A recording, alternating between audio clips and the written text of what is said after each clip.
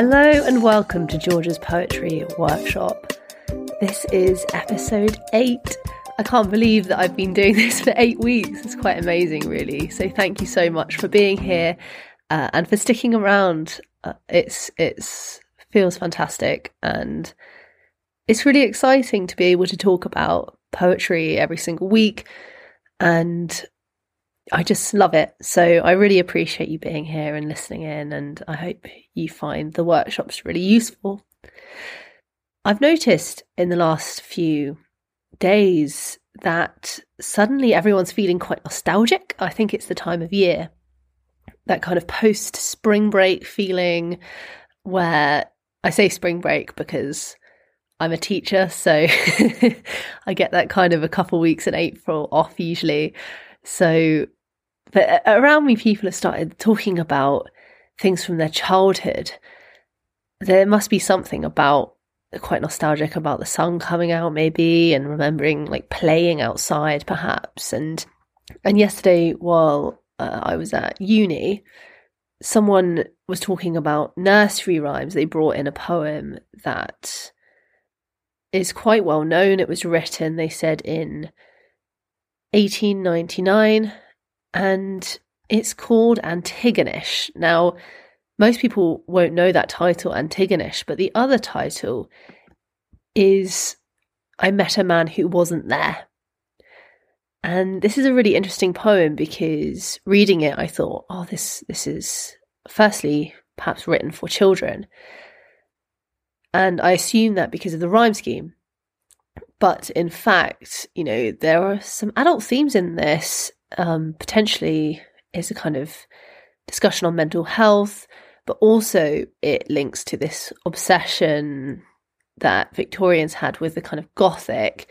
And it made me think about ideas of the doppelganger and ideas of the kind of suppressed self that comes up in stories like Jekyll and Hyde, where someone's kind of being pushed down deep down inside you and you don't want to let them out for fear of society kind of ostracizing you, making you into an outsider. And, you know, usually this side does come out in these stories and there's a kind of evil to it, or a ghoulishness or a ghostliness. And it suggested that actually Antigonish is an actual place, and that this is about someone being haunted by a ghost. So I'm going to read this because it's quite fun, and it introduces us to this idea of kind of childhood nonsense rhymes that we're going to think about today. Antigonish, I Met a Man Who Wasn't There, by Hugues Mearns. Yesterday upon the stair, I met a man who wasn't there.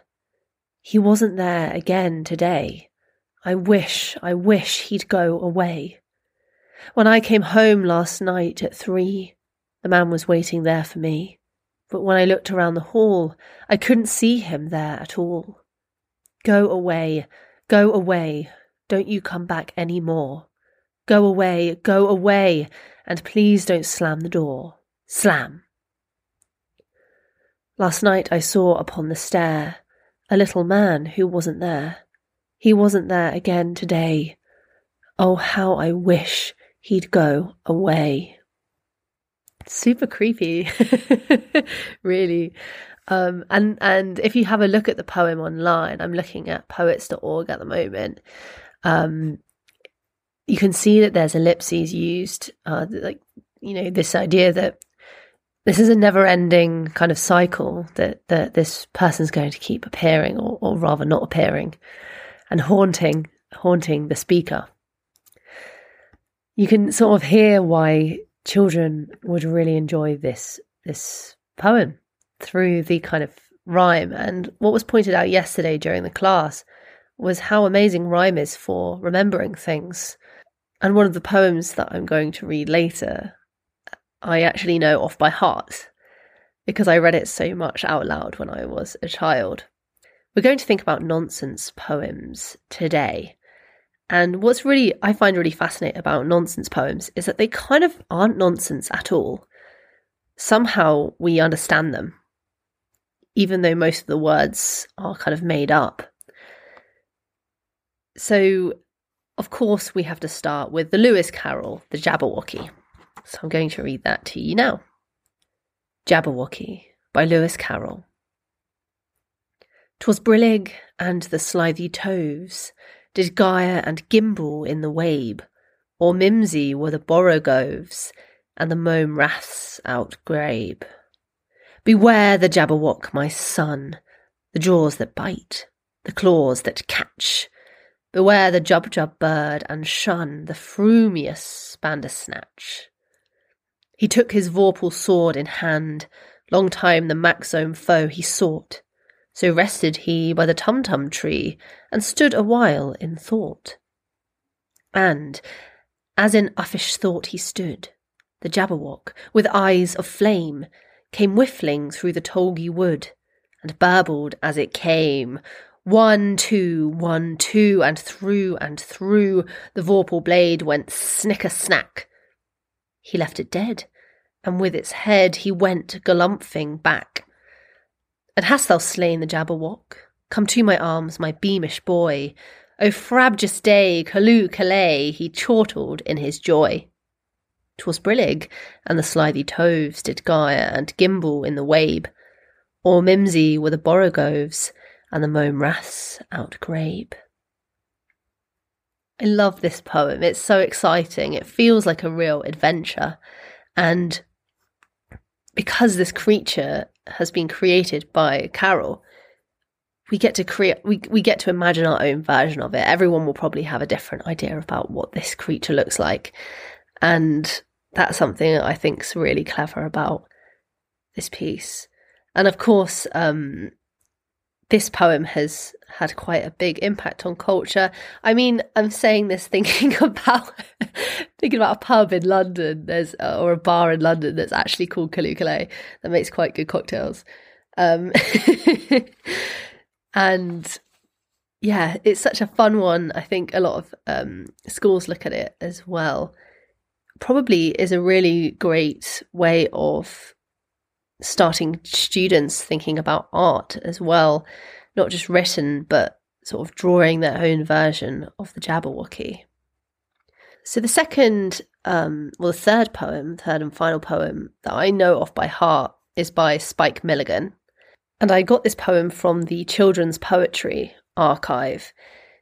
It is one of my top poems of all time, I think. And the reason is because it's fun, and it also is probably my earliest memory of loving a poem for the noises that it makes, for the sounds.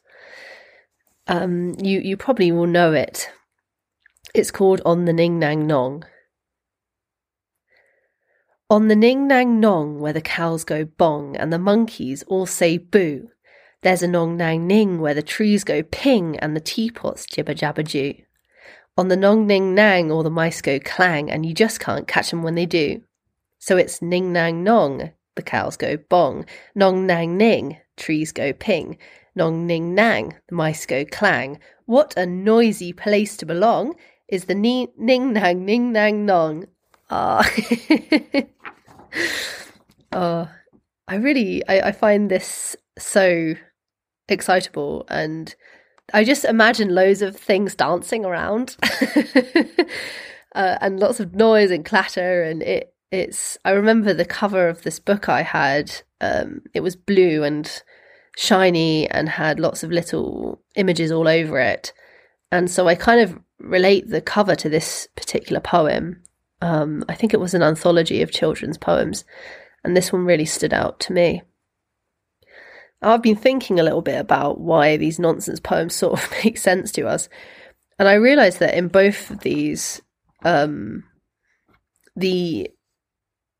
both start and we kind of understand that what word class these kind of nonsense words fall into. So what I mean by that is in the Jabberwocky by Carroll, he starts, 'twas brillig and the slithy toves. So brillig immediately, because we can contextualize it as an adjective. It describes something. 'Twas brillig. So in our heads, we're like, okay, well, what do we think brillig means? And the slithy toves, again, slithy feels like an adjective and toves feels like a noun. So it's a place, perhaps.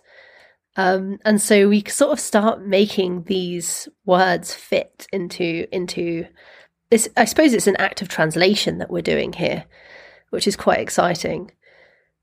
And so we fit these words into our understanding of language and structure.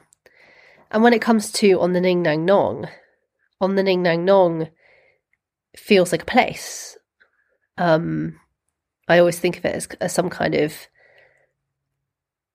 field with lots of grass waving in different colours. I suppose that's because the cows are on there. So on the Ning Nang Nong feels like a kind of place as well, where the cows go bong. And I don't know why, I imagine them hitting their tails against their like backsides, and creating a sound. So I think it's interesting when we're thinking about creating nonsense poems that perhaps then they're not quite so nonsensical, and that's why we enjoy them as well. It's like it gives us permission to create new words and think about things in another way that causes us to have to really dig into our imagination. And there's just lots of really interesting noises and sounds, and that's what poetry is all about. It's about the kind of really fun sounds that are created, and a lot of the time these poems rhyme too. And there's a real pleasure in going back to them and feeling nostalgic about them.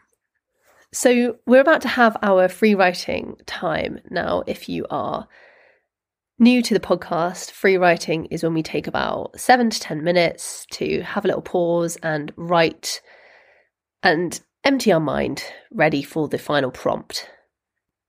I always give a prompt for the free writing too, because it hopefully will help you get started on writing if you kind of come to your notebook or your laptop and you can't think of what to start with. So today's prompt is kiss, and you can take that where you will.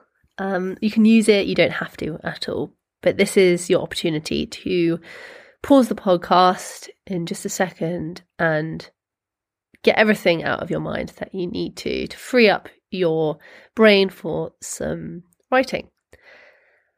I've lost my little bells. I'm not sure where they've gone. So I've got a little maraca here that I will shake. And at that point, please feel free to pause the podcast and then come back ready to hear the final task. All right.